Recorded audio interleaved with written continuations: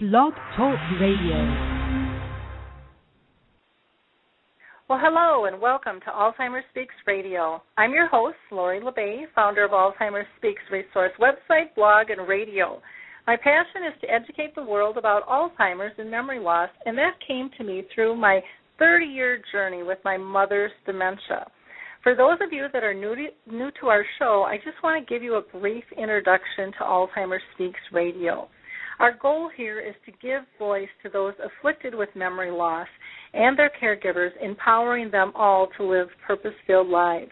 We want to raise awareness, give hope, and share the real everyday life stories of living with Alzheimer's disease and dementia. Our channel expert living with Alzheimer's is Rick Phelps, and I never know if Rick's going to join the show or not, so if he does, I will pull him in. If you're not familiar with Rick, I highly encourage you to check out his group on Facebook called Memory People. He created this. It's got about 1,500 people on it right now. It's a closed group, and it's for people with early memory loss, their caregivers, both professional and family, as well as advocates. And by a closed group, that just means all the conversations will not pop up on your personal Facebook page. There's lots of subgroups within it, and it's just a nice place to really be able to chat and find support with peers going through kind of the same journey there.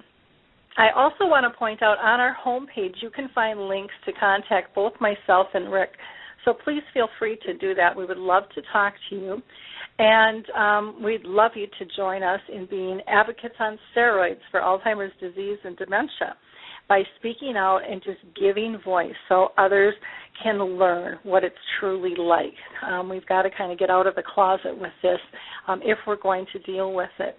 On today's show, I've got two great guests with us, and you can join our conversation by using the chat box if you are on your computer, or you can call in to the number, which is 714-364-4757. That's 714-364-4757. And when you call in, if you want to ask a question or make a comment, just push 1, and that will get you into my queue, so I know that you are there.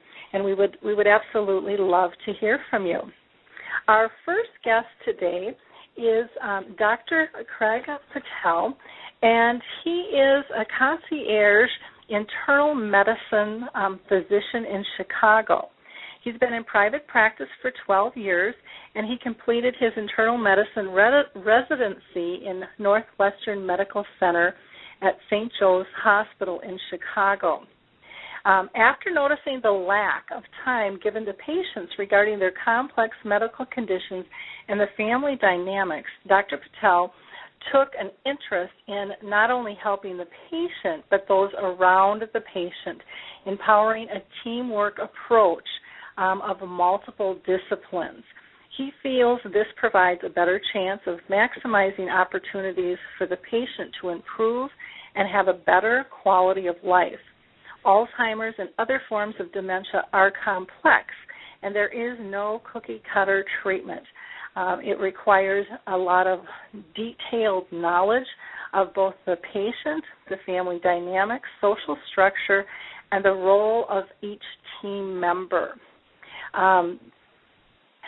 Dr. Patel, I want to welcome you to the show. How are you doing today? Good, Lori. Thanks for having me this morning.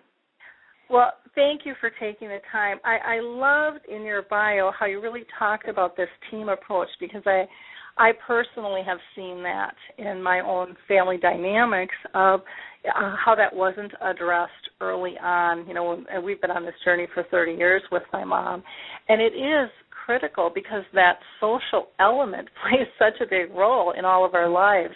And so I think that is really a neat aspect.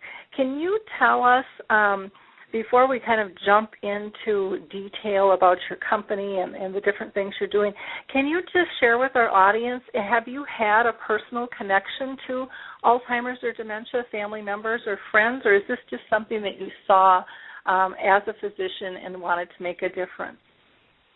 Well, I think definitely my personal moment was with my grandparents, particularly my grandfather, who passed away recently, a couple of years back. He lived in India for all of his life, visiting the United States back and forth to visit my parents and the grandchildren. But the last 5-10 years, it was clearly evident that his ability to communicate, agitation, the ability to perform the normal tasks that we all sometimes take for granted were diminishing. And I don't think I have necessarily a unique story compared to anyone else out there. But once you've experienced a type of situation where there's Alzheimer's or any other type of dementia related to stroke or senility, these type of things, it definitely heightens your awareness of what yourself went through, what we went through as a family, appreciating what maybe other families go through as well. So my personal experience was my grandfather. Okay, well, great. Thank you for sharing that with us. Now, you own Hansa Medical Group, is that correct? I do, yes. Okay. It's a concierge medical practice in Chicago. Okay, and can you tell us what do you mean by it? That word concierge gets thrown out a lot. So, typically it means, good support services, people at your beck and call. Can you tell us what your definition of concierge is and how that plays into your medical group? Absolutely. Concierge, in my opinion, is more of a accessibility and delivery as opposed to the quality of healthcare. The quality of healthcare that we provide is going to be similar to a lot of doctors, but the difference is the availability and that extra mile that we're going to go for the patients. Any doctor can write a prescription for a patient, but it's perhaps helping them get the prescription from the pharmacy. In our practice, we visit our patients in their home. So we are 99% home visits for our patients, which I think has been a very valuable aspect of our practice for those that are debilitated or rely on loved ones to take them to the doctor. We're bringing the physician to the patient. So it's a little bit of going above and beyond, and it's definitely a generic term like you mentioned. But in my practice in particular, and for me, it's the providing the extra added touches to the practice, like the home visits, meeting our patients in the emergency room during an emergency situation, speaking with the emergency doctor so that things can be expeditedly handled for our patients. Well, I think that's wonderful. I know with my mom, she's now in a nursing home, and that made such a difference from when we used to take her out of the nursing home and just bring her to the doctor. She would just get so antsy and so uncomfortable, and what's wrong with me, and all of this worry. And so now, the doctor comes to the nursing home, but it would have been nice even when she was at home, prior to have that service, and there wasn't anything, at that time. So I can see where that could be really, really helpful, especially with someone with dementia. Can you tell us, how you can see it help patients maybe share a personal story with someone with dementia and how it's helped not only the patient but the family and everybody work as a team together? Sure. I mean, one classic story that comes to mind is here in Chicago. As you know, it's a very widespread region with multiple suburbs, and we had a couple where the father or the husband was approximately 80 years old, I believe, and the wife was 78. The wife did not have any health issues, but the father had Alzheimer's. The problem with that situation was the son that was living in the area lived approximately 45 miles away in another suburb. And he was working, providing for his family. He had two teenagers, a wife that was working as well. And oftentimes he was relegated to drive all the way through Chicago, 45 miles, which took him sometimes an hour and a half to get to his parents to take them to a 8 o'clock or 9 o'clock in the morning appointment. Mm-hmm. And so they learned about our practice and how we did the home visits and immediately signed on with us. We started providing the home visits. We would also do a conference call while we were in the patient's home, in their parents' home, with the son or daughter, so with the permission of the parents, of course, so that they could feel like they were there, number one. They would feel like they were part of the team in helping their parents. So when we would leave, we would say, okay, these are the things that we're going to do this week for the activities of daily living. When you do come and visit your parents, let's say on the weekend, I want you to check on these things. So they felt like, number one, they were part of the appointment when they could. Even if they couldn't be part of the appointment, we would call them and have a good discussion with them afterwards, letting them know this is what we've done, this is what we're finding, these are the risks, some problems at the house, some new issues that have come up, and this is kind of a game plan. So I think the family is part of the team, definitely, along with the other ancillary people involved in a patient's care, whether it's physical therapy, a social worker, dietitian. The ancillary staff also gets involved when appropriate. But that one example comes to mind because it saved them so much time, effort, lost days from work, gas money, not to mention just the stress and aggravation of getting through Chicago during rush hour. We really alleviated a lot of pressure from that young family in caring for their aging parents. Oh, I can imagine, because you don't necessarily have to be there in person, but you want to be in the loop, because sometimes you have insights or sometimes you hear things, to make comment on it. It just speeds up the process and makes it a much more solid plan for people. And I think when everyone can be involved like that, it just eases not only the minds but the hearts in terms of working together. How have you found patients responding to the house calls? Is that something that they are enjoying better, or do you get any resistance there? I would think that they would like it, but... Yeah, we've had a range of feedback, everything from one person that was completely uncomfortable because they were so ingrained in being at the doctor's office. But out of the hundreds of patients that we've treated over the years, that was one case that I remember vividly, that they did not want to be seen in their home. Otherwise, everyone loves to have a physician or somebody come to their home. They're not waiting in a sterile doctor's office waiting room. They are not dealing with an office staff that may be keeping them waiting in the waiting room for 30 minutes. Then they're waiting in an exam room for 30 minutes, only to be seen for maybe 5 or 10 minutes. And so it becomes very aggravating and irritating the old-fashioned way, and we've eliminated some of those hassles and issues. So you go about your normal day. You know the doctor is going to be there between 11 and 11:15, so to speak, and get your appointment done that way. So it's been well receptive, I'd say 99% of the time. Okay. Well, and I just think, too, every time I go to the doctor, I think I'm going to get sick because I'm around everyone else who is sick. And sure. So when you're just doing a follow-up appointment, I would think that kind of cuts down on those possibilities as well, plus just the time saving. And I know personally, I mean, I would love that. Now, how do you deal with, if tests and things need to be done, and how does all of that work then?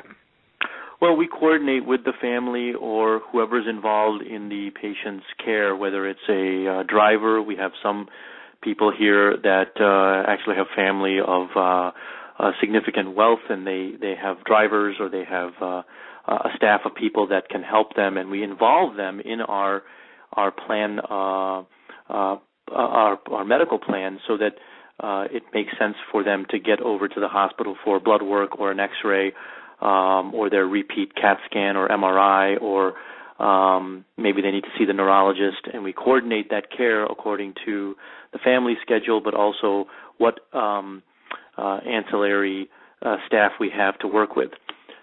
So I help make the appointments, let's say, with a specialist that they need to go see, and I coordinate that appointment according to when the family can take them to that appointment. Okay, well that makes sense. Do you ever have people, because I know that there are some services nowadays where they can come to the house to do blood work and stuff. Do you ever use that type of service as well, or do you typically do that at the office? No, we have used that and implemented that through home care agencies, home health agencies, but a lot of it has to do with what the patient has already used, Medicare guidelines, why we're doing the blood draw, and these type of things. So those things across the board, it's not provided because it's a lot of it has to do with what insurance will cover, what their Medicare and secondary plan is, and those type of things. Whenever we can do that, we absolutely implement that, so we can kind of continue with them, not necessarily having to go out for a blood draw.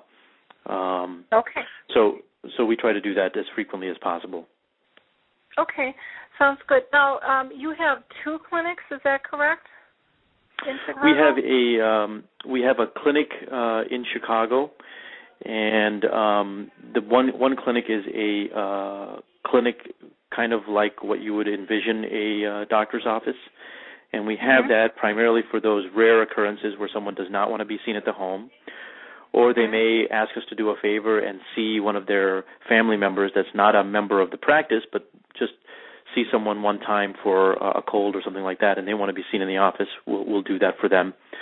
And also small procedures like maybe removing a small mole or a skin tag or something like that. We're not going to do anything like that in someone's living room. That'll be provided for at the clinic setting. Okay. Well, that makes perfect sense on that. Now, how does it work? So excuse me, I missed my question here. So was it that you have 2 clinics, or is it just 1 clinic? Because I thought I saw 2. Oh.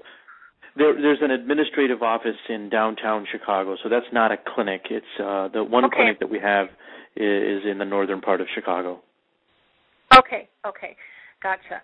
And as far as numbers go, I mean, one of, I guess, the concerns that I would have would be, how do I know that I'll have service? Because how do you handle all of this unique, and it's much more intense care, it's more compassionate, it sounds like, as well. But how would I know that you're not going to take on too many clients? Absolutely. There's going to be somebody there. That's a great question, and we get that asked pretty much every time that anyone signs on. And when we started the practice, we did a lot of research. We actually hired a consulting firm at the beginning when we set up the business plan. And one of the big questions was, what's the geographical location that we're going to provide a service to? Because obviously, just like that family driving 45 minutes, it would be difficult for us to get somewhere if it was 45 to 50 minutes away. So what we've done is we've narrowed down the geography location to an area that is serviceable, and also limited the number of patients in the practice to no more than 200. Okay. And then is it just yourself, or is it other doctors, or There are 2 physicians, myself and the other physician as well. The other physician actually happens to be my wife, so it is kind of a in-home type of consideration. We're able to conspire as a great team. She does a lot of the hospital work. There's 2 major hospitals that we see patients in near us and near the clinic, but we have affiliations in all the different hospitals in the Chicagoland area. So she does a lot of the hospital work, and I do primarily the home visits. Okay. And is this like a 24/7? So if there's a medical emergency, you're up and out of bed and at it, and running over to the house, or how much service, I guess, is there, or flexibility, maybe is a better way to put it? Well, it is 24/7. We are on call for our patients around the clock. There's really no day that's truly off. If I have to be traveling for a meeting or something like that, or a CME course, then everything goes on the other physician, my wife, and vice versa.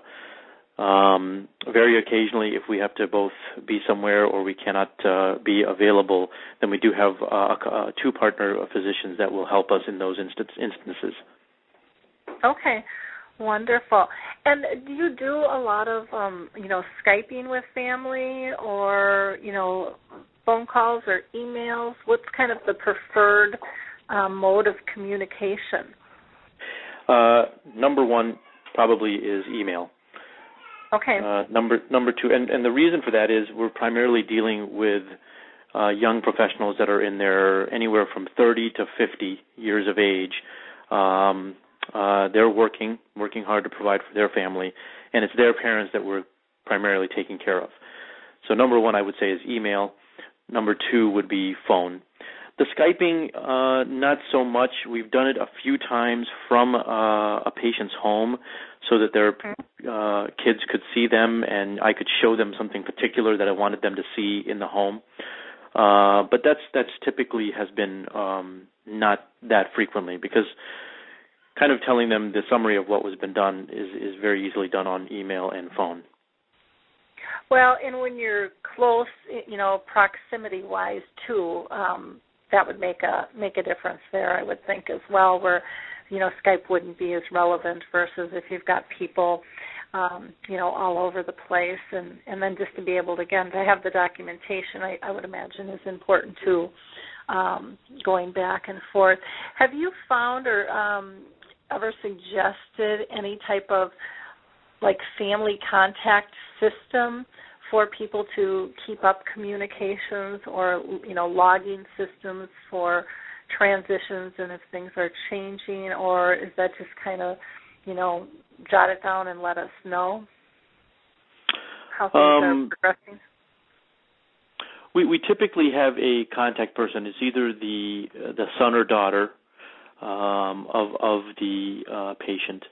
And then if there's multiple other family members or siblings or what have you, that contact person or that particular sibling will relay everything to the rest of the family.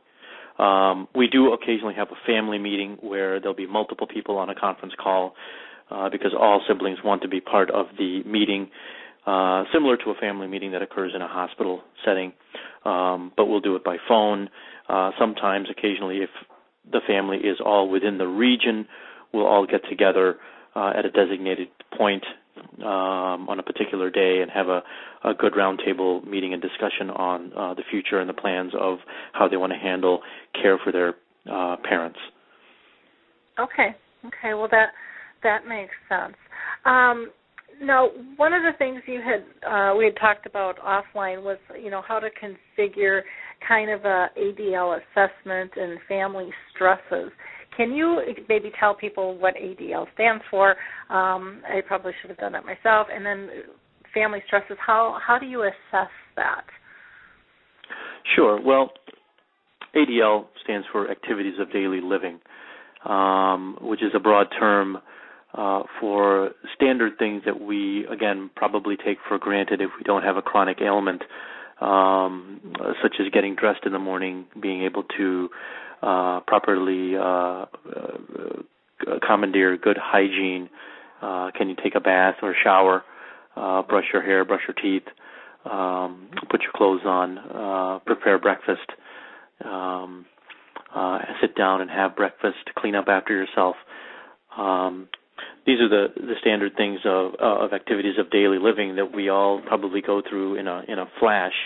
But for someone with Alzheimer's or someone with a chronic ailment like a stroke with debilitation, physical debilitation or mental debilitation, would find it difficult to do. Our biggest way of determining the activities of daily living aspect of a patient is observation. And the reason we can do this is because we can visit them in their home. And so we'll sometimes go in at 7, 8 o'clock in the morning, if that's when they're getting up typically, and we'll spend a couple of hours with them, watching them, helping them through, discussing with them or their family members who's around, if available, on what they're not able to do or what they are able to do. But our observation tells us 99% of the story. And from that, we can gauge how we're going to support them, what we can do differently, social workers, physical therapy people, if they need to come in, a visiting nurse, maybe just a caregiver, so that they can get dressed in the morning and these type of things. We also help assess this in a very detailed way, produce a report out to the family so they can look at that, because maybe it could be a cost issue. Maybe they are able to afford a caregiver for only a few hours of the day. Let's maximize that caregiver for the few hours that they're going to be there. What are the particular hours of the days that they will need a caregiver? All these things we take into consideration so we can maximize the team approach.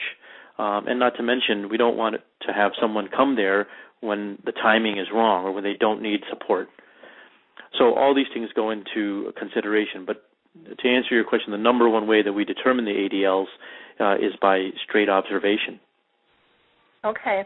Well, and it's just so refreshing to hear that, you'll come early in the morning and watch them in action, because, so many times, I know even sitting in the doctor's office myself, we would be talking, and, my mom had great social skills, and she could cover a lot of things.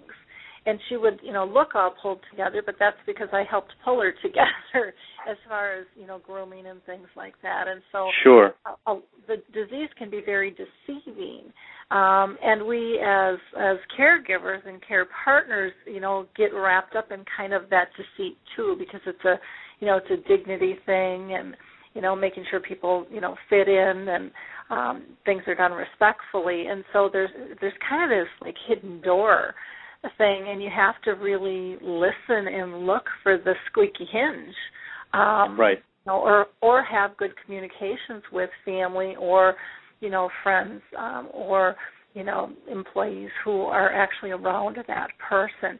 Now, I would imagine in order to communicate with families, you have to have powers of attorney and all of those types of things to authorize communications. That's pretty standard in there. Yeah, it is.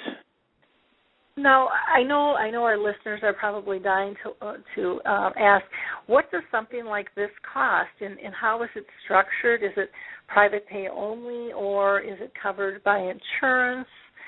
Can you give us a little detail there? Absolutely. So the concierge business model for patients, it's not new, number one, but definitely the home visits and these type of things are a little bit more unique of a niche. And what we do is we charge a fee for the year to be part of the practice. And the reason we do this is twofold. Number one, a typical doctor's office will have, let's say, 3,000 to 4,000 active charts. We're whittling down those active charts to 200. So to offset the cost or the revenue lost, we have to make up that from some other place to cover our overhead, and that comes from the retainer.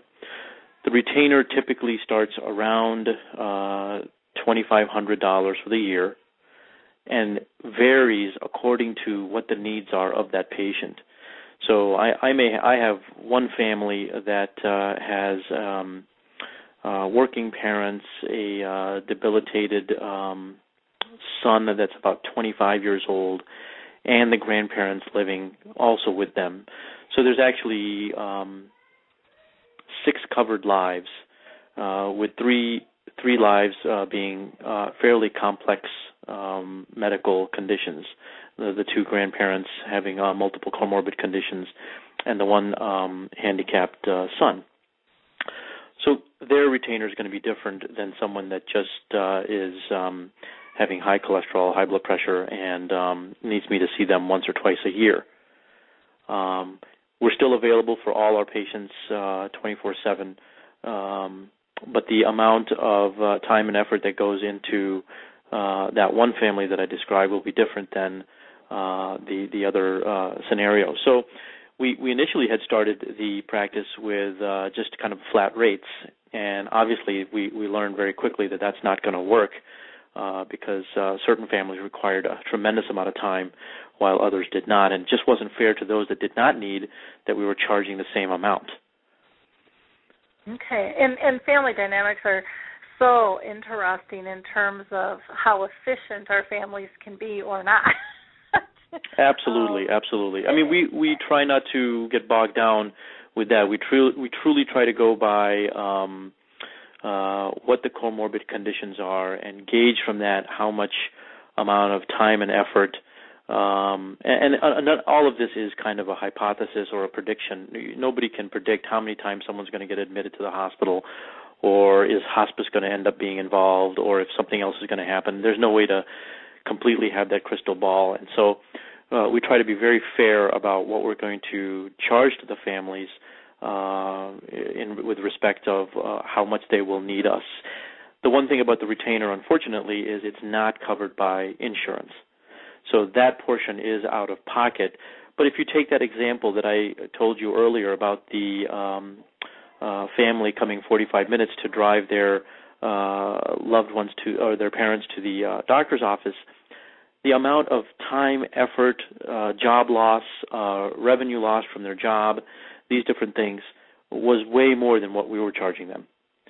Yeah.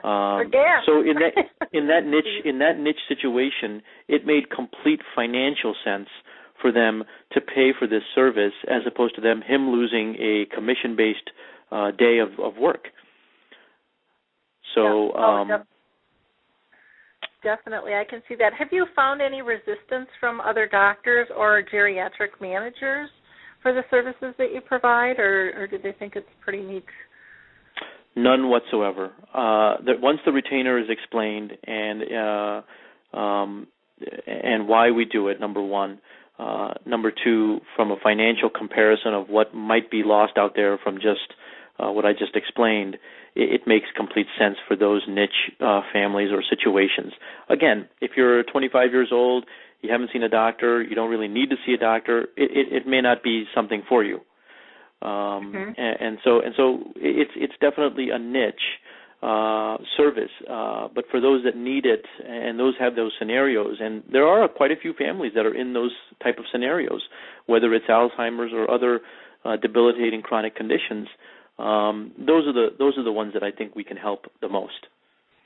Okay. Now, have you run across any big surprises or want to share with us maybe a compliment that you got from a client that just kind of set you back and said, "Wow, this is good. We're doing good here." Well, let's see. I think there was one instance that comes to mind where we had a patient that had fallen. We thought she had broken her hip, and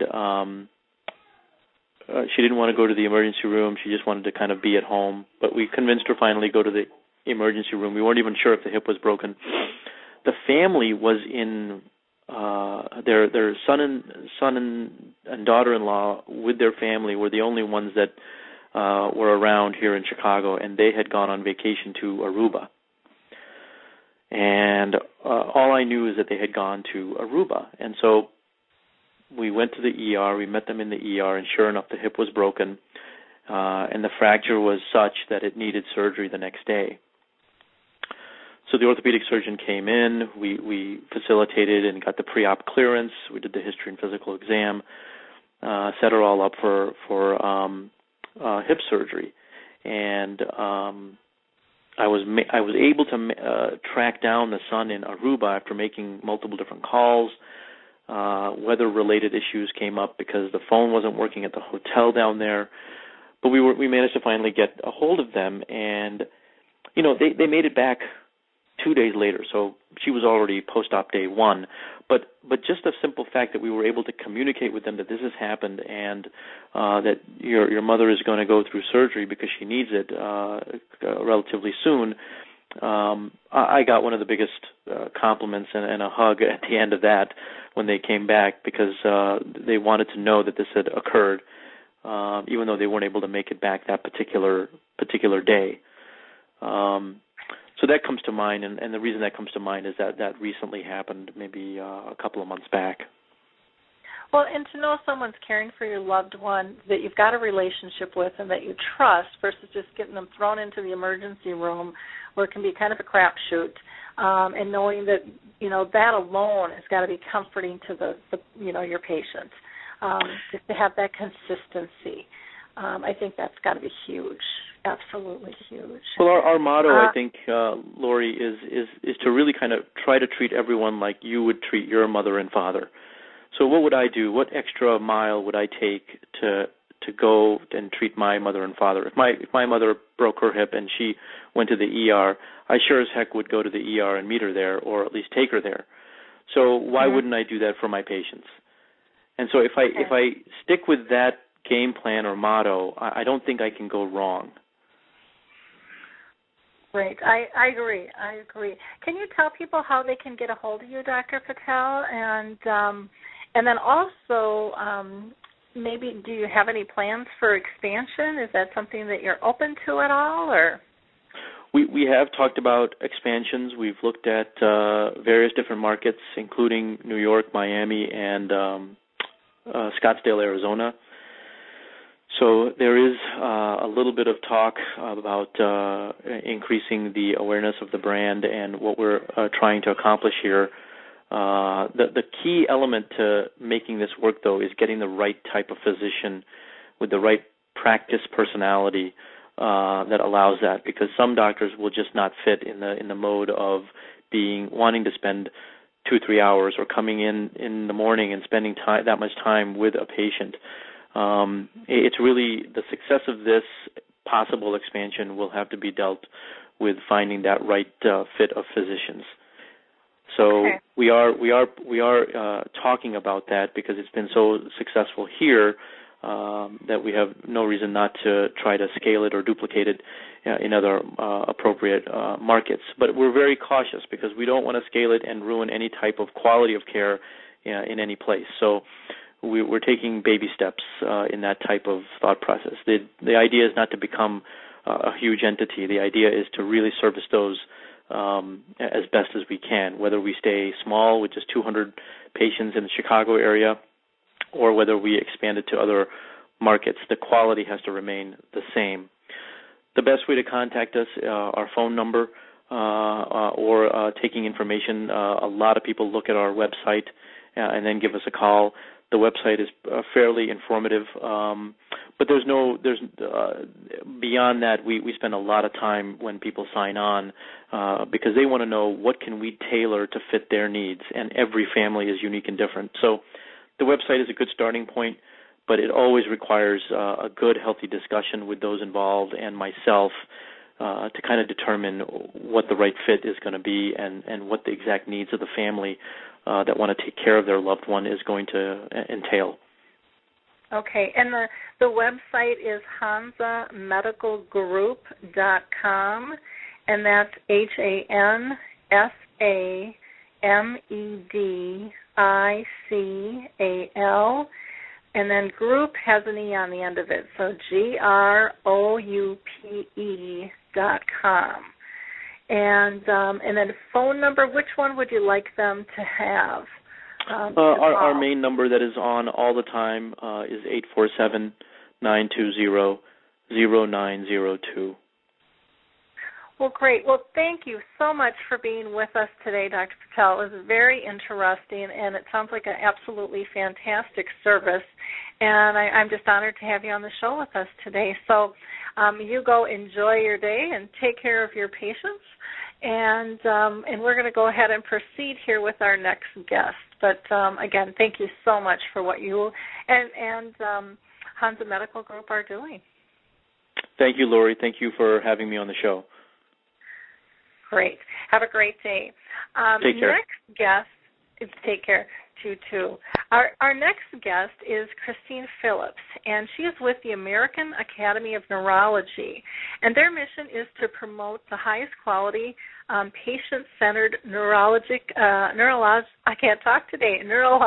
care and enhance member care satisfaction.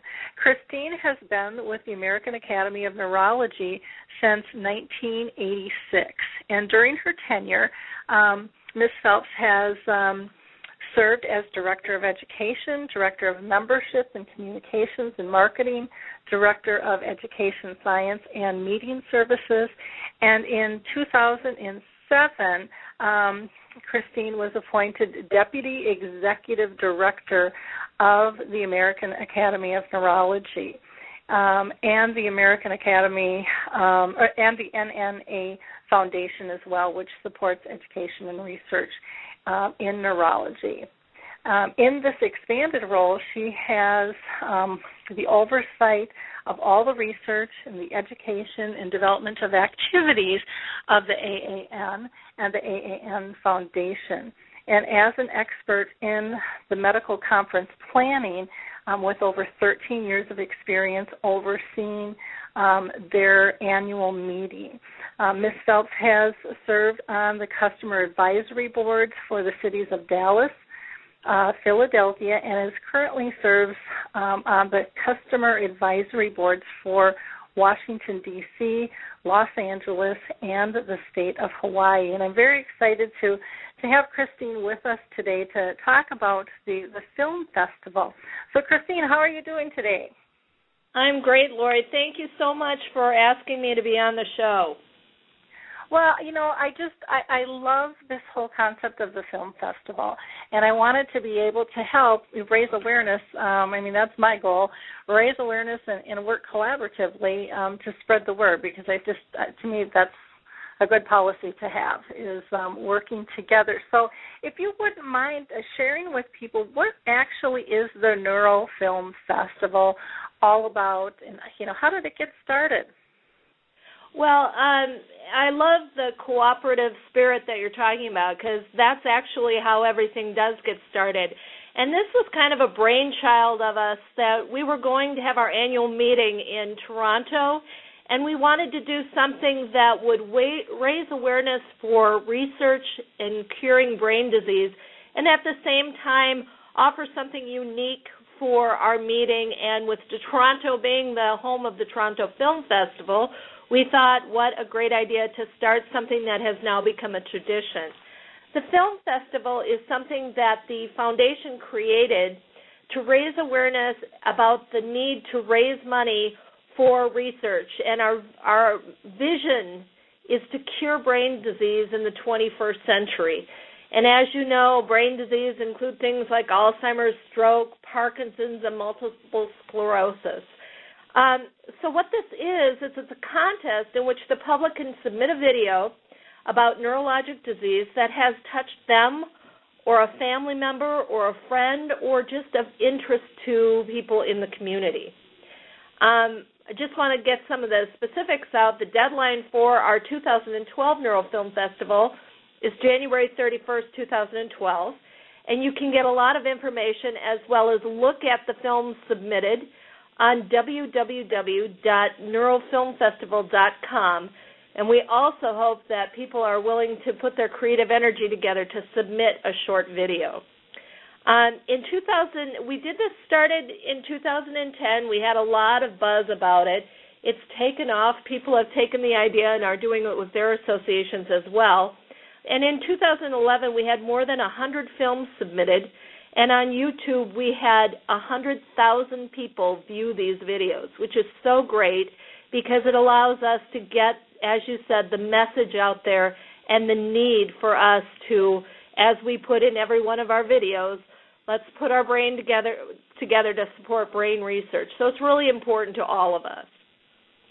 It definitely is. And, it's fun to go out there and look at the videos and hear the stories and see what people are doing. And some people, put a ton of work into these and get real creative, and others just sit down and chat. And there's no right or wrong. It's just about getting it done and being involved.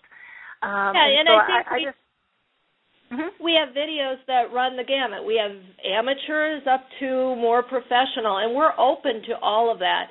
I mean, it is great to see the stories. I think some of them are are compelling. Some of them are happy. Some of them offer hope for people moving forward in how they live with neurologic illness. Yeah, it's very educational and it's fun, and it's an easy way to get educated in terms of how people are coping and what the needs are, what they're looking for in terms of help, and then of course I'm assuming raising dollars for the research as well. How do people go about submitting a video? Well, again, I'm going to give the website at www.neurofilmfestival.com, and we have an instructional video on it as well. But the video should be no more than 5 minutes in length, and all of the films are required at some point to include the phrase, "Let's put our brains together to support brain research." And then what happens is the video is submitted for the film festival. People vote online, so we have a fan favorite.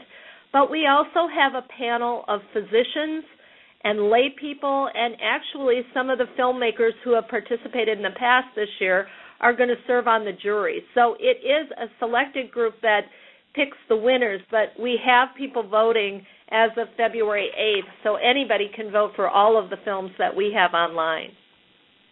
Wonderful. Well, that is great. And is it, when they submit a video, is it as easy as like downloading onto like a YouTube channel where you just click and pick it up and go? Well, yeah, that's the great part of it. And we did utilize YouTube to make this happen in a short amount of time. So we found it to be very effective, and that's all they need to do is do what they do when they submit a YouTube video. Okay, and I can do that. So that's really simple. That's really simple good. to do.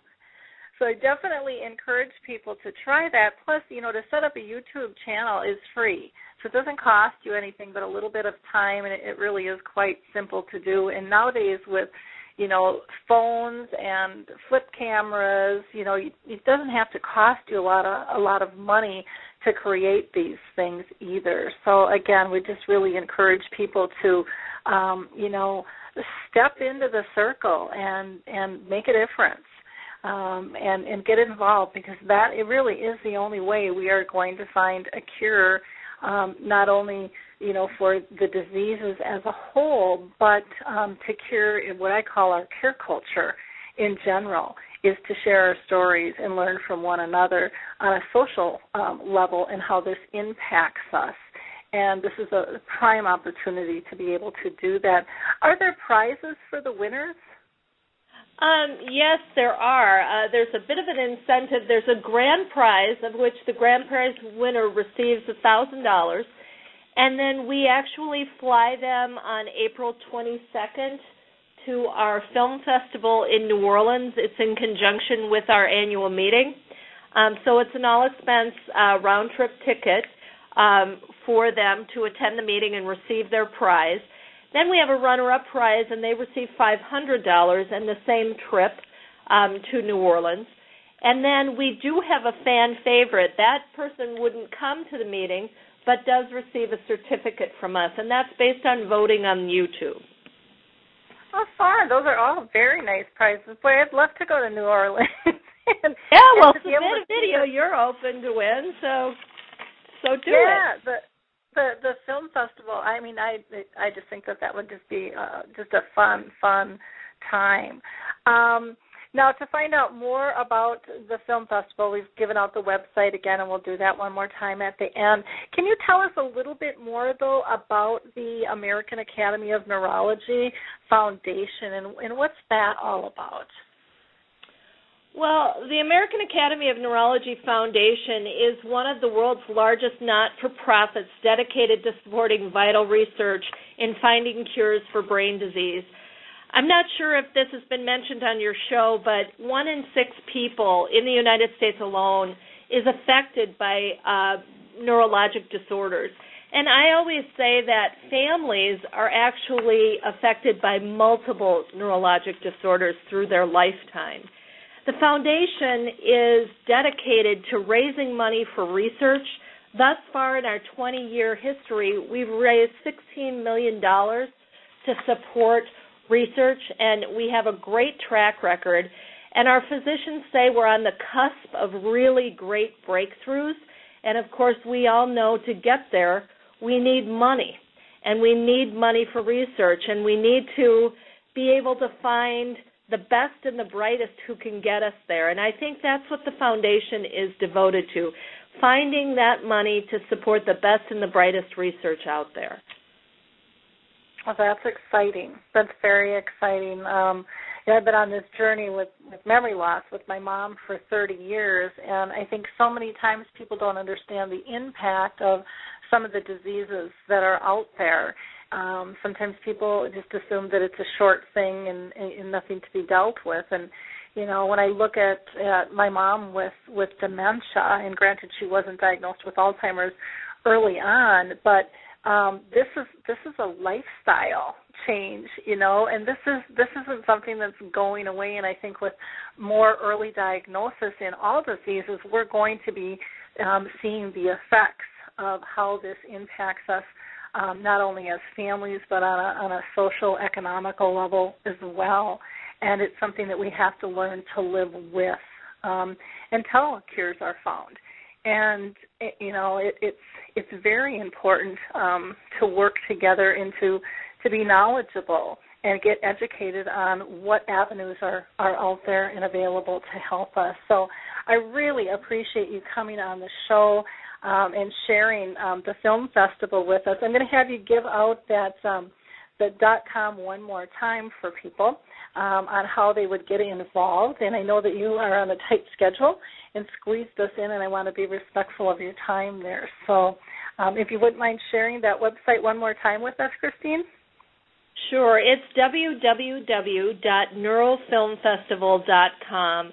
And Lori, thank you so much for allowing me to share the information of the foundation with you and your listeners. I really appreciate the opportunity. Oh, well, thank you for taking the time out of your day to squeeze us into your schedule. I know you're very busy, and I look forward to the results of the film festival, and I hope that lots of our listeners will participate in that. So thank you again. Great. I hope so, too. Thank you so much. Okay. Have a great day. You too. Bye. Well, I want to thank all of our listeners today for partaking in this show.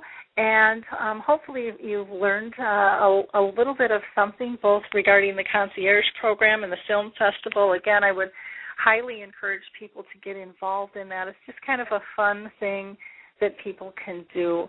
If you enjoyed the show today, we would appreciate you helping us spread the word about the show by liking us or tweeting us. All those buttons are on our homepage there, and that just helps us spread the word again. Also, if any of you might think that you would make a good guest on the show, please reach out and contact me, because I'm always looking for new guests. And we do also interview people with early dementia on the show. It's not necessarily has to be Alzheimer's specific. Could be frontal lobe. We've had all different types on, as well as family and professional caregivers. So please keep that in mind if you are at a state in your life where you're ready to stand up and be heard and share your story, because there are many people that need to hear your story and how things have affected you and what you're doing to make a difference. I want to last thank again our guest, Christine Phillips with the American Academy of Neurology, and Dr. Patel with Hansa Medical Group. We're wonderful to have on the show today. Our next show will be on Friday the 13th. And I'm really excited about this show because I'm going to have a woman on by the name of Kathy Ritchie. And Kathy's mom has dementia. And she has a blog, and I'll never forget the first blog post that I had read of hers. And her blog is called My Demented Mom. And Kathy really struggled with this disease and how it impacted her and her life. And, she still does, and she speaks openly and honestly about it, and I think that is a face that we need to talk about in terms of the struggles when dementia occurs. On the 24th of January, I'm going to have Mark Wortman back on from Alzheimer's Disease International. We just decided we had a difficult time with technology with him being in London with Skype, and so we're going to redo that show on the 24th. And then on February 3rd, we're going to be honored to have Barry Greenberg with us, who is with Toronto's Dementia Research and Alliance program, and then Chris Wynn, who is the producer of Forgetful, Not Forgotten, which is a film about dementia with his dad. And then on February 16th, I have Carrie Lusick, who is an author, and she's going to talk about the life lessons of a baker's dozen, and she's written a book about her journey with her mother. So we have lots of fun shows coming up. I hope you can join us. Again, if you can't join us live, everything is recorded and archived, and you can, again, always share those stories with others as needed. So as always, I just want to remind people to focus on the 3 simple things that I call your memory chip when you're dealing with someone with dementia. And that is, are they safe? Are they happy? Are they pain-free? And you can get your free memory chip just by going to my resource website, alzheimersspeaks.com. Thank you again for listening, and have a blessed day. And I want you to think ahead as you go ahead. And don't forget about entering the Neurological Film Fest. I think that would be a lot of fun. Thanks again. Bye. It's time to rethink, renew, and reimagine retirement. Hey everybody, Jared Sebesta here, host of Retire Repurposed. Now this podcast is about the non-financial parts of retirement, which many times can be even more challenging than the financial. We believe retirement is not the end, rather the beginning of what could be the most impactful, purposeful, and fulfilling season of a person's life. So don't retire, become repurposed. To listen now, search Retire Repurposed on your favorite podcast platform, Senior Resource, or Life Audio.